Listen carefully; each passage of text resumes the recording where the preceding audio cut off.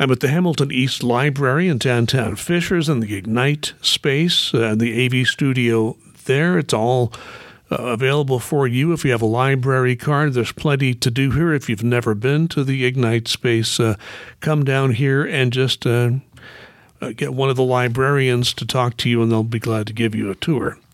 It's great to have Mike Fassold back on the podcast, a longtime teacher at Fishers High School. And Mike, you are recently retired. We're coming up to the first part of August, and you are not planning for another school year. How does that feel? I will tell you, I haven't really thought about it. Because I had knee replacement surgery, I've been kind of geared that way. But I'm also not a nostalgic-looking person. I've got things that I'm working on. I'm getting ready to have my first grandchild in 7 weeks and those type of things. And I find that I'm not really like thinking I'm missing out on something. I don't feel like I should be doing this. I don't feel this at all. I have never been much of a look-back person. I just move on to the next thing, and I'm moving on to the next thing. Well, the next thing that's most important now is being a grandfather. Absolutely. I can tell you that. I've got two. I'm very fortunate. I got two grandchildren that I get to see. They live in another state, unfortunately, but I do get a chance to see them quite often, and you'll find that's going to be the best role, most important role you've ever had. I want to go back a little bit. I know you don't like to do that, but I'm going to try. You've essentially had two different careers, and you and I are kind of the same because I had the same sort of situation. The first career you had was in the armed forces. So explain what you did during your military career. All right. I joined the Air Force in 1977 and would retire with 18 years and something when they offered early retirement. I had a wide variety of jobs. In the very first job station at Cannon Air Force Base, New Mexico, which was a culture shock for someone from northern Maine, I actually was a casualty affairs officer and well, not an officer, but what I did was I was the person who did the administrative stuff when you made death notifications. Make sure you apply for benefits, those type of things, work with the family. So I did 18 of those notifications in about 4 years. I was also what they called an Air Force Assistance Fund liaison, so I gave emergency loans like the Red Cross. The Air Force has its own version of that. Then I left there, moved out to New Hampshire, worked in kind of the military equivalent of human resources in what they called the outbound assignments, so help people transition to their next assignment. Then I went to California. There I worked in a variety of jobs, assignments once again, but then I ended up becoming the non-commissioned officer in charge of the Consolidated Base Personnel Office, and then I went from there, and then I got on the headquarters track. And when I got on the headquarters track down in San Antonio at the Air Force Military Personnel Center, I became a computer systems analyst and basically designed at that time, the Air Force's pipeline management system, and did the transition from Burroughs to Honeywell, coding in COBOL 74 and ALGOL and that kind of stuff. Then left there, went to Air Force Space Command and did a computer installation as we decentralized kind of like computer systems. Then ended up in here at Fort Benjamin Harrison in an Air Force element where we stood up an Air Force element at the Defense Finance Accounting Service, and then I retired. Well, my dad, he enlisted in the military in the late 40s, couldn't get through boot camp because he got very sick, and the military, they don't like to pay your medical bills, so they just discharged him with the medical discharge. But he ended up being a civilian working at the Army Finance Center for 40 years. He spent most of his adult life working there. So I have a lot of connections to the military that way. And I do note that I have seen you at a number of veterans how should I put it, veterans events that happen around Fisher. So you still have kept that connection going. There's a camaraderie that comes around people who speak the same language. And most people in the military speak the same language. They have the same experiences at the core. Now, there are people that served in wars. I never served in a war. But one of the things that's common was that's different for most people is that when you join the military, for the most part, you give up your family that you grew up with for 18 years. For me, I was never stationed close to home, which means that once a year, once every other year, I would go home. And so you get disconnected from family. And I think that's something that most people in the military understand. Because of that, they form fast friendships and build groups that become like family substitutes, but then the military moves you every 3 years. So then you're constantly reforming it. So there's an impermanence to the relationships in the military. I mean, I have friends that I've talked to that I was stationed with twice, but it's just a couple. And it's not like I didn't have friends in the military. We move on, we get busy, and there's just that impermanence thing. And I think that language is something that most people in the military understand. I knew a few people that call themselves military brats. Right, they're brats. Because they were in a family and they were moving every 3 years. And I guess that creates a kind of vagabond kind of mentality. You don't feel like you're tied to one place because you're always moving. You get that mentality after a while. With all the time you spent in the military, in today's world, today's armed forces, would you recommend a military career to a young person who might express an interest in that? I think the military is made for certain people. It was made for me. I was not a very good high school student. I grew up in a family that no one had gone on. Most people didn't even graduate high school in my family. So I had no idea how to go to college. I wasn't all that great of a student. I needed to grow up. And I'm from northern Maine in a kind of like a farming, logging community. Most people stay there and do that. But I didn't want to do that. And so for me, what the military offered was a way out of the rut that most of my family had gone through. Because most people in my family, they stay within 10 miles of where they grew up. And that's what they know. And I didn't want to do that. But I didn't know how to get out short of that because that's not like I had any skill other than knocking down a tree and working on a potato farm. And so I think there are a lot of people who kind of fit between things. They don't necessarily want to go to college because they don't really know what they want to major in, or maybe they don't have this maturity yet to do that. And they need something to kind of grow into that has a lot more structure, and that was me. In the military, I think there's a high need for that outlet. The military also changed me. It changed how I thought. It changed the way I viewed the world. It gave me the skills, these soft transferable skills that later on I would take with me, and I still use them. Well, speaking of that, let's move on to your second career, and that is a classroom teacher. I'd like to ask you what drew you to teaching in a classroom? Well, that's really a good question. Because of my time working in San Antonio, there was a lot of thought that I would go back into the systems world. I had a very narrow expertise. The military still codes in COBOL 74, which is a 60s language. There are still places that have that language. I received accolades for what I did. So I was fairly well known in that systems world. And so when I was retired, there was noise back from San Antonio for me to go back and do that. And I thought about it. But while I had success doing it, I didn't really like it.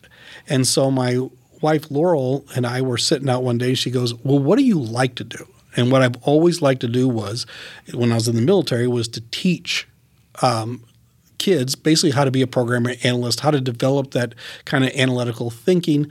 Yeah, there were times I had more than a few people working for me, and I like to kind of like teach young kids on how to find their footing and to move forward and gain a skill. And I said I like to teach, but I didn't know how to do that, so I just started taking college classes. I never really applied to college until it was time to student teach. And in the 90s, you had a course catalog. They tell you what you needed. So I was just taking classes at IUPUI, and I was off my little Excel checklist, making sure. And I went to them and said, okay, I need a student teacher. And they were like, you're not even a full-time student here.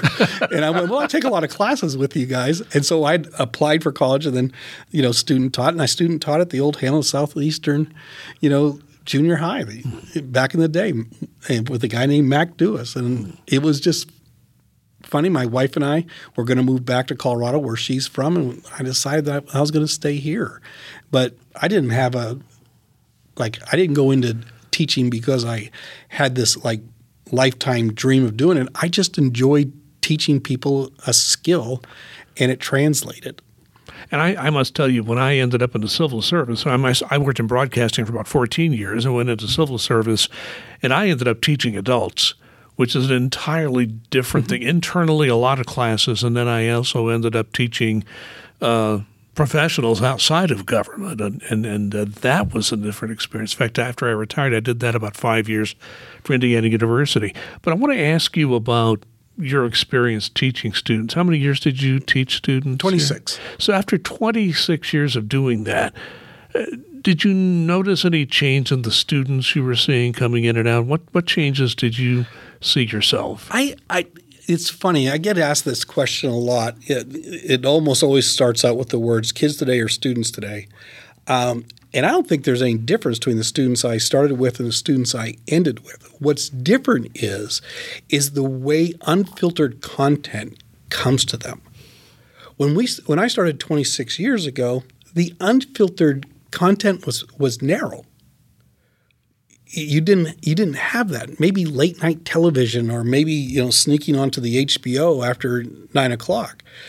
But students today, you go into an elementary school, they got a smartphone in their hand, and I have good parents out there that try to put on controls for those type of things. But these kids are smart. They go out to YouTube, they figure out how to get around that kind of stuff, and they have access to unfiltered content. And you see it. You see it in attention span and those type of things. Kids, walking in the hallway, scrolling through TikTok, they get unfiltered information 10, 15 seconds at a time. I think the raw material of children has not changed. And I look at some of my early students, and I look at some of my later students, and I have superstar students, in all of the time frames. But what I do see the difference is the effects of that unfiltered content. I had to deal with my mother's estate recently, and I was dealing with a banker, and he was a young fellow in his 20s, but college graduate for several years, and he just asked, and I mentioned I'd write a news blog and that kind of thing, and he was very interested in that, and he just looked at me and said, well, I get most of my news from TikTok. Now, that's a little troubling. I don't know about scary. You. Yeah. That's not where you should get your news. I mean, if you want to look at it, fine, but to say that's my news source, bells were going off in this guy's college grad and in a professional job. COVID, I want to talk about that because that brought massive challenges to everybody in the teaching profession. I've talked to you about it. I know a lot of teachers. I have them in my family. And they all told me in a little bit different way how COVID made life almost impossible for them to be able to teach and to do teaching as they were trained to do it. Talk about why, from your point of view, what those experiences were for you, and not just yourself, but your colleagues and the stories you heard from them. Yeah, that was a very difficult time, especially when we were. Because there were phases to it, right? Because when COVID began and we, were suddenly in an online environment, I had COVID. And so I was sick. And so I was going on and recording, the lesson every night. I used to laugh with the kids and say, I'm not, stuttering. I had to pause because I couldn't breathe for a minute and those type of things. And I would kick out assignments and then try to engage kids as much as possible the same way I would in class. But there's a toll that happens because it allowed kids to check out. And even when we came back into, a kind of a Zoom environment or like even alternating days at schools, it had an effect. Like my excellent students were still excellent. They weren't as good as they normally were because you didn't have as much time with them to help them grow. But they were still really good students. But my average students, that middle block of kids, they suffered. And because where normally what I would be able to do is I've had a lot of success in my career of taking kids that were kind of in that middle spectrum, and I could raise, their skill level and things. And during COVID, that didn't happen very much. And as a matter of fact, in some of those kids, they regressed. But our kids that were not in that average are the kids that were the at-risk kids. They fell off the planet. And there's a toll to that. And there's a society toll to that because you can't lose years without some sort of recovery mechanism with that, because success is about skills that are practiced and habits that are developed and those type of things. And those COVID years were tough. They were tough on math teachers. I thought that they suffered probably the most because the expectations for the math level, there wasn't like, the math that they would take in their sophomore year suddenly became less of math. So there was such a preparation gap during those years, and you see it. But there was also what COVID did. We had kids that kind of – before COVID, we always had a lot of kids come out for things. Sports teams, clubs, my We the People tryouts, those type of things. There would be a lot of that, get involved in an activity in a group. Post-COVID, those numbers were down in our school, and I assume in other places too.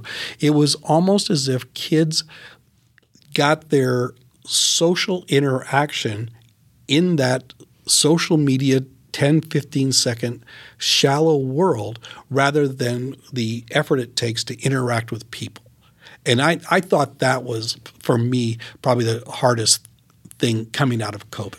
We talk a lot about remediation, and that is going on, and that does, on the academic side, you can try that, although it's a little troubling. At HSE, from everything I've seen, all the remediation money that came in is being used for remediation, but we read reports where there are school districts or building football stadiums with that money. It's troubling to hear that. But what I'm hearing you say, it's more than just academic remediation that's going on here.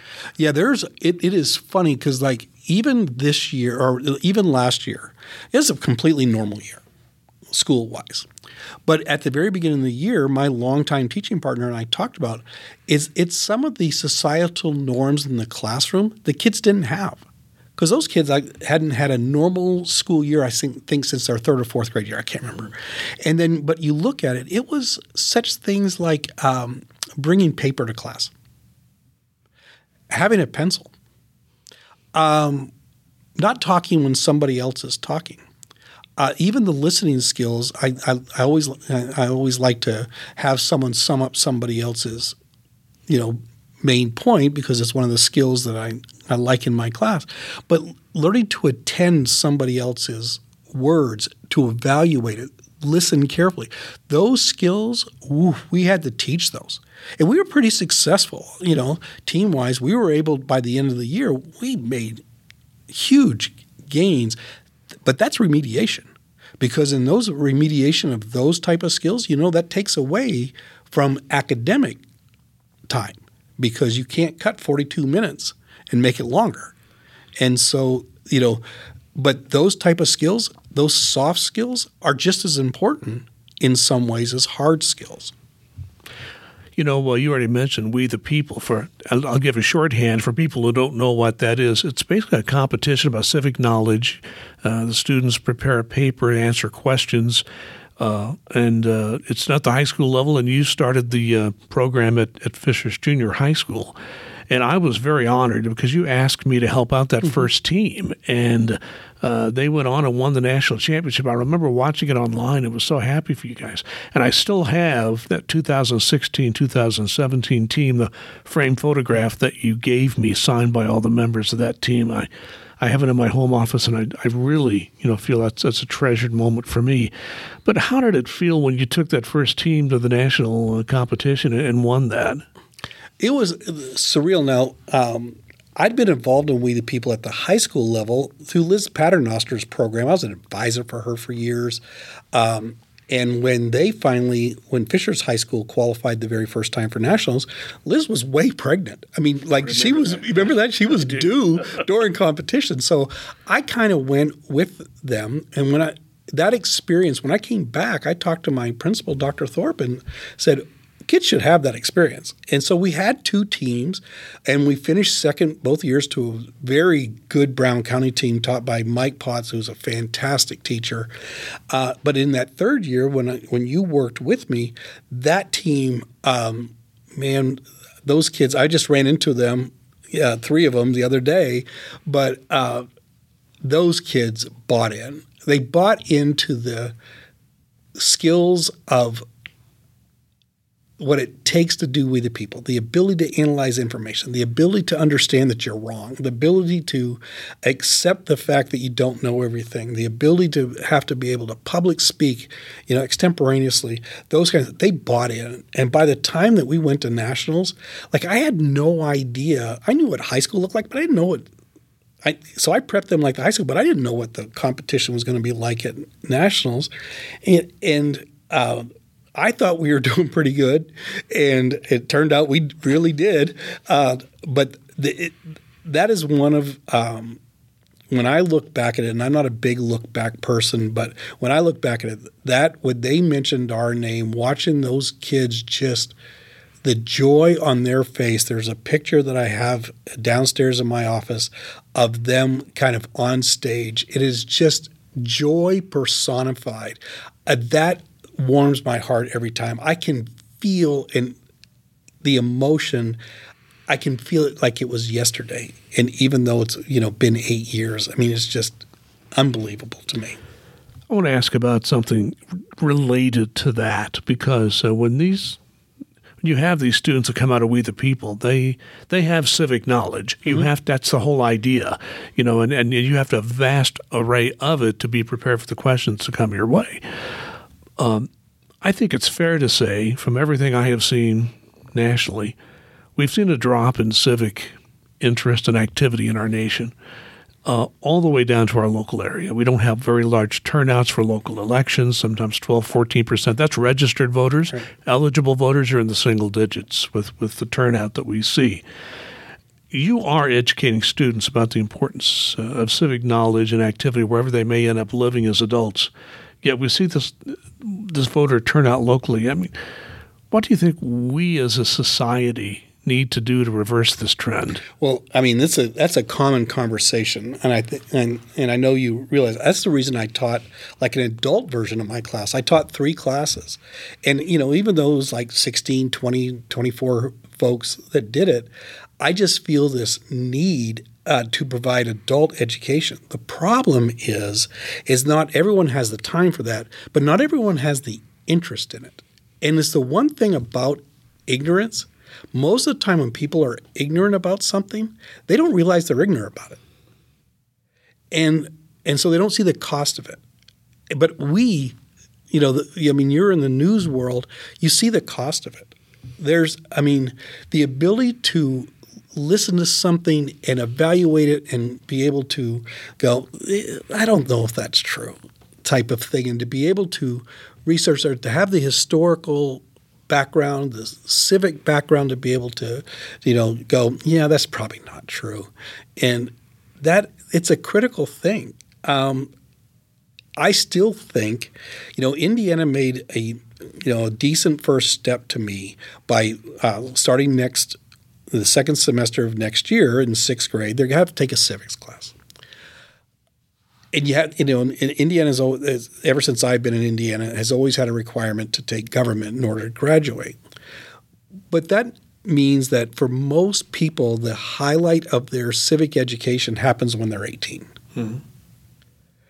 And I think that, we need to do a better job to incentivize and flood civic knowledge to people. I don't know the exact thing. I think it was in the early 70s. It was almost like every TV station had to provide a certain amount of education for children. And that gave us wonderful things. It gave us Sesame Street. It gave us all those things geared. But I think that we need to have almost the same thing for adults. I'm torn whether or not to keep teaching my adult We the People class. There's a part of me that likes to. I get people that ask me about it, and I feel an obligation to help with the.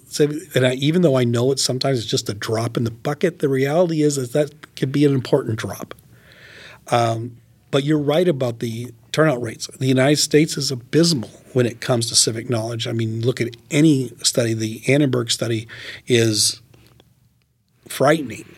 My kids would be able to tell you, but anyone who's in Unit 6 will, if I get this wrong, I will expect a something from them, but I think it was like only 26% of adults in the poll that they did could name the three branches of government. Mm-hmm.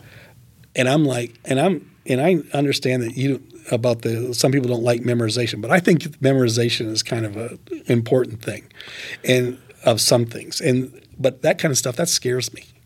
No, I agree with that, and there has to be some memorization in education. You can't do math without it. You can't do certain I used to get upset about dates all the time when I'd take a history class, and I finally had a history teacher who said, we're doing this for a reason. You're memorizing a date, but you're putting it into a context of history, and that's the way he taught it, and I thought that was the right way. It wasn't just rote memorization. It's memorization with a purpose behind it.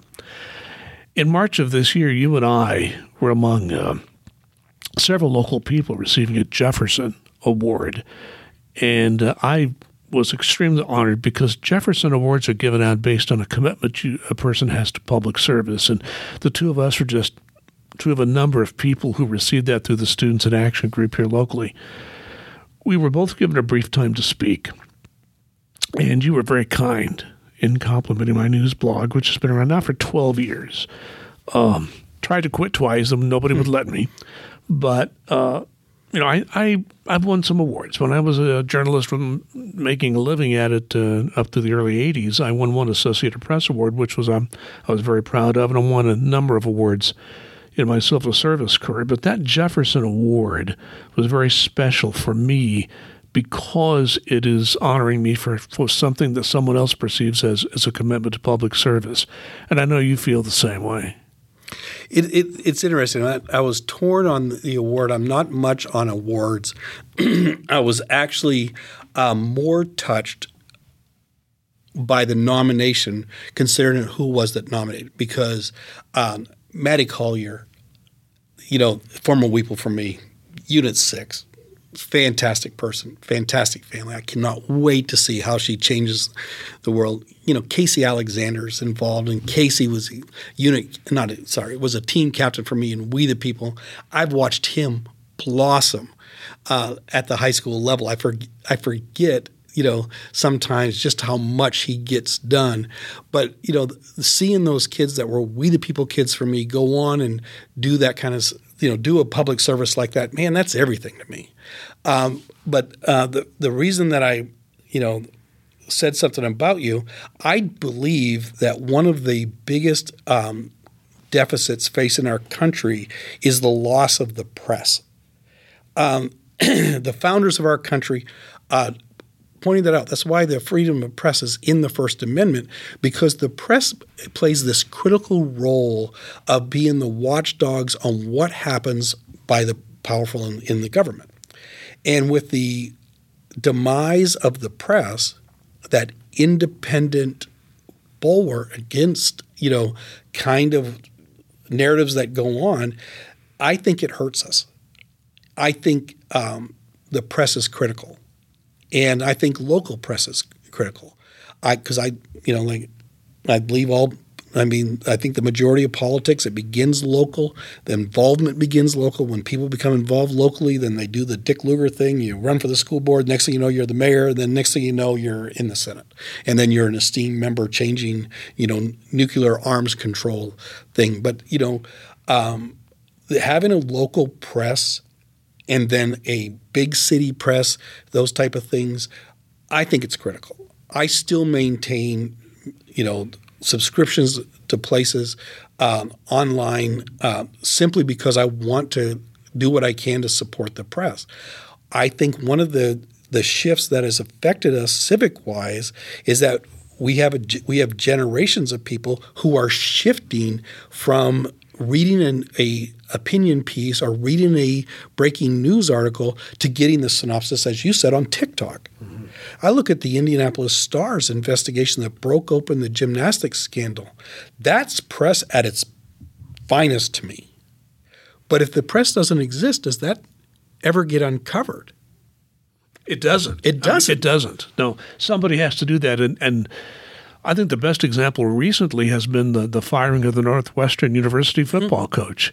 And the university didn't do an investigation. Who investigated that? The student newspaper. During the summer months when they only had 4 or 5 people in the office. And they conducted that investigation themselves, talking to the football players, getting their sources together.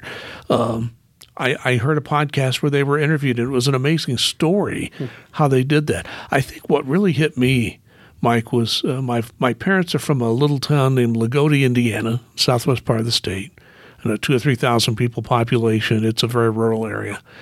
And the Lagodi Tribune was a weekly print newspaper that began right after the Civil War. That's when it began it closed 2 years ago. And, we're seeing this local press. This is why I do what I do. I think that, somebody has to show up at the meetings and tell people what's going on. Right.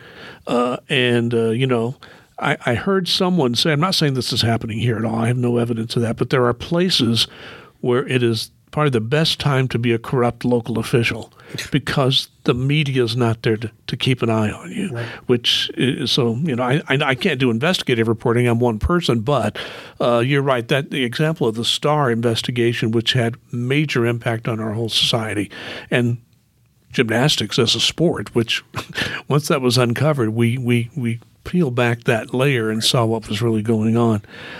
I think America and Fishers, they both face challenges in the year ahead. When you look at everything in general, looking ahead, are you pessimistic or optimistic? Well, I'm not a pessimist by any level. If I was a pessimist, I wouldn't have taught. I wouldn't have started We the People. The optimist in me looks. I think that there are problems, in our country today, in our local area today. But I felt that the more that I pushed kids with certain skills and certain, kind of like passion for things, that eventually I could tip the tide, at least at some level. And so, do I get disheartened? I get disheartened. When you have elections that run on the school system's failing, and meanwhile, my kids won 5 national championships at the national level, and lost twice to just, I'll tell you, this year we finished second by 1 point. Mm-hmm. And the other time we finished second by 2 points. And so it wasn't like, it was, that's a rounding decision. It's a rounding error by, right. My gosh, if you know how that's scored, and I'm right. a little familiar with that, you're really tied. It's just, and we won by a little too, but hearing a narrative that we're not doing well at the same time that we're doing really well, I don't look at my kids, and I can't look at these kids that have performed so well and go, well, you're failing. They're not failing. There are some things there were some challenges coming out, but those, if you want to milking statistics after COVID is probably not the time to do that. But, my kids achieved. And you look at that and to sell a narrative that somehow that as a district are failing to, that just bothers me. I'm going to get to something on that in a moment. Before I do that, this ties in with what you just said. There are teachers that are sadly leaving the profession. Absolutely. Teachers are highly educated people. They have lots of other opportunities to go into other lines of work. The education schools are seeing a dip in enrollments. And back to your previous career, military enlistments are down. What do we, again, as a society, need to do to turn this around? Well, they're like in the military numbers, you're talking war weary. The military is hard enough by itself, but until we left Afghanistan and until we left Iraq, I knew people that in their 4 years would spend 2.5 years overseas without their families. Divorce rates, Scott, that's hard.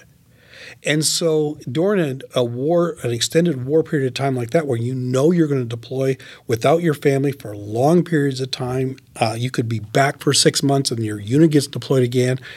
That's a pretty hard selling point for someone. And, you know, they've done the monetary benefits, they've done the education benefits, but putting your family on hold, it's a hard sell. So you got people that go into the military, but it's in the military, they talk about the critical first enlistment.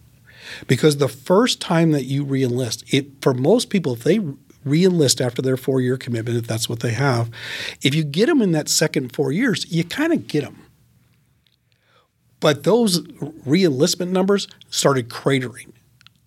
And when that happens, you lose kind of that expertise, and then your overall force that becomes harder.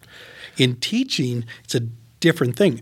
You know, I've talked to people who've left talented teachers leave at 5 years. They leave at 5 years. The work is hard. When narratives become negative, the hard work sometimes becomes questionable whether or not it's worth it. Teaching kids, I mean, I will tell you, I never regretted a day teaching. I loved every Monday and I loved every Friday. I loved teaching, but I'm pretty immune to those outside voices I have tendency to hear. But, you know, the kids today, when people say, well, they're only a teacher, you go on Indeed and look at the skills that teachers have. You can find jobs because I've seen people leave education and go into a corporate world making a ton more money without the negative narratives. It's hard. We got to get them past 10 years. Yeah, if you want to really know about military, just Google stop loss. Right. And that will tell you why that a lot of what you're describing has happened. I want to dovetail on something you've already alluded to. And here's something I have seen, and it concerns me. Again, I have teachers in my family. I've known a lot of teachers. I've covered education off and on for a lot of years. I've heard people in recent years particularly accuse teachers of indoctrinating their students, grooming students. And I just find that troubling.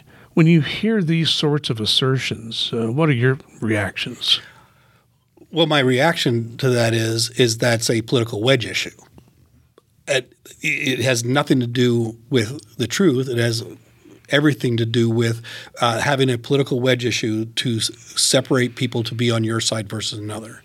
I mean, if teachers were that good at indoctrination, then the students would use the correct there in their sentences. I look at myself, I'm my entire career I'm a skill teacher. I had basically 6 skills that I taught. Separating main points from supporting information. That way trivia doesn't become a thing.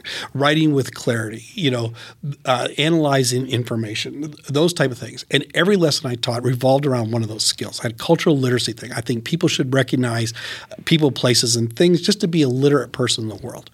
And so if I was indoctrinating them to anything, it would be let's go ahead and to write with clarity, and let's not waste words, and let's not have empty paragraphs. But I don't know what else I could be accused of indoctrinating. In my We the People class, even in my adult We the People class, it's always so funny because I am by my nature looked through a historical lens, constitutional lens. And so my adults, and I didn't screen them, so if you signed up for my class, I almost always in the first night I'd get people that say, well, what do you think the founders would think of the government today? And I would be like, I think they would wonder why women were wearing long pants, and and what is that sound coming out of the thing you're holding in your hand? I'm not a political scientist. I'm an historian by my nature. I look through things through a constitutional and historical lens. I'm not smart enough to do that. There are really good people out there who can theorize, but I'm not that person. So I've never had an adult take my class and go, well, you're trying to indoctrinate. I mean, I tell people all the time, I give historical receipts. I don't think my students in my We the People class could tell you who I voted for if you spotted them like a or B choice. I'm not. I don't. My wife doesn't know who I vote for. I think voting's personal, and I research, and I come from a state of Maine that is famously independent. I mean, Governor Brennan was an independent. I think he served 8 terms or something like that. I mean, a Democrat and a Republican in Maine, by and large, they don't look very much different from each other all the time. So politically, that's one part. But I'm a historian, so I don't know what I'd be indoctrinating them into. Thinking. Great. Evaluating, fine. Writing, fine. If I could be accused of indoctrinating them to teach them to be a better writer, I'm all for it. Bring it on. I'll wear that shirt. Well, I was going to say, there was always a debate about, what's the difference between a historian and a political scientist. Yeah. There are similarities, but there are big differences. There are big differences. Because I studied a lot of political science in college, and there's history in there, but it's looking, as you said, through a different lens. It's a way different lens. We have limited time, so I asked what I came to my mind. Did you have a chance to talk to the community? Anything you'd like to add before we wrap this up? I don't know if there's anything I'd like to add. I mean, we're getting ready to send our kids back to school, and if you're a parent, I would tell you be as supportive as you can, but also the more that you can minimize distractions, those devices in their hands, they're distracting. They can be a tool, but like any tool, you don't need it out all the time. I would encourage adults, subscribe to a newspaper. Read the content. My adult friends spend their time scrolling on TikTok too. If you're using TikTok and social media to get your news, I would probably recommend maybe going into something a little bit deeper. That's the thing about the news. You don't always have to agree with it.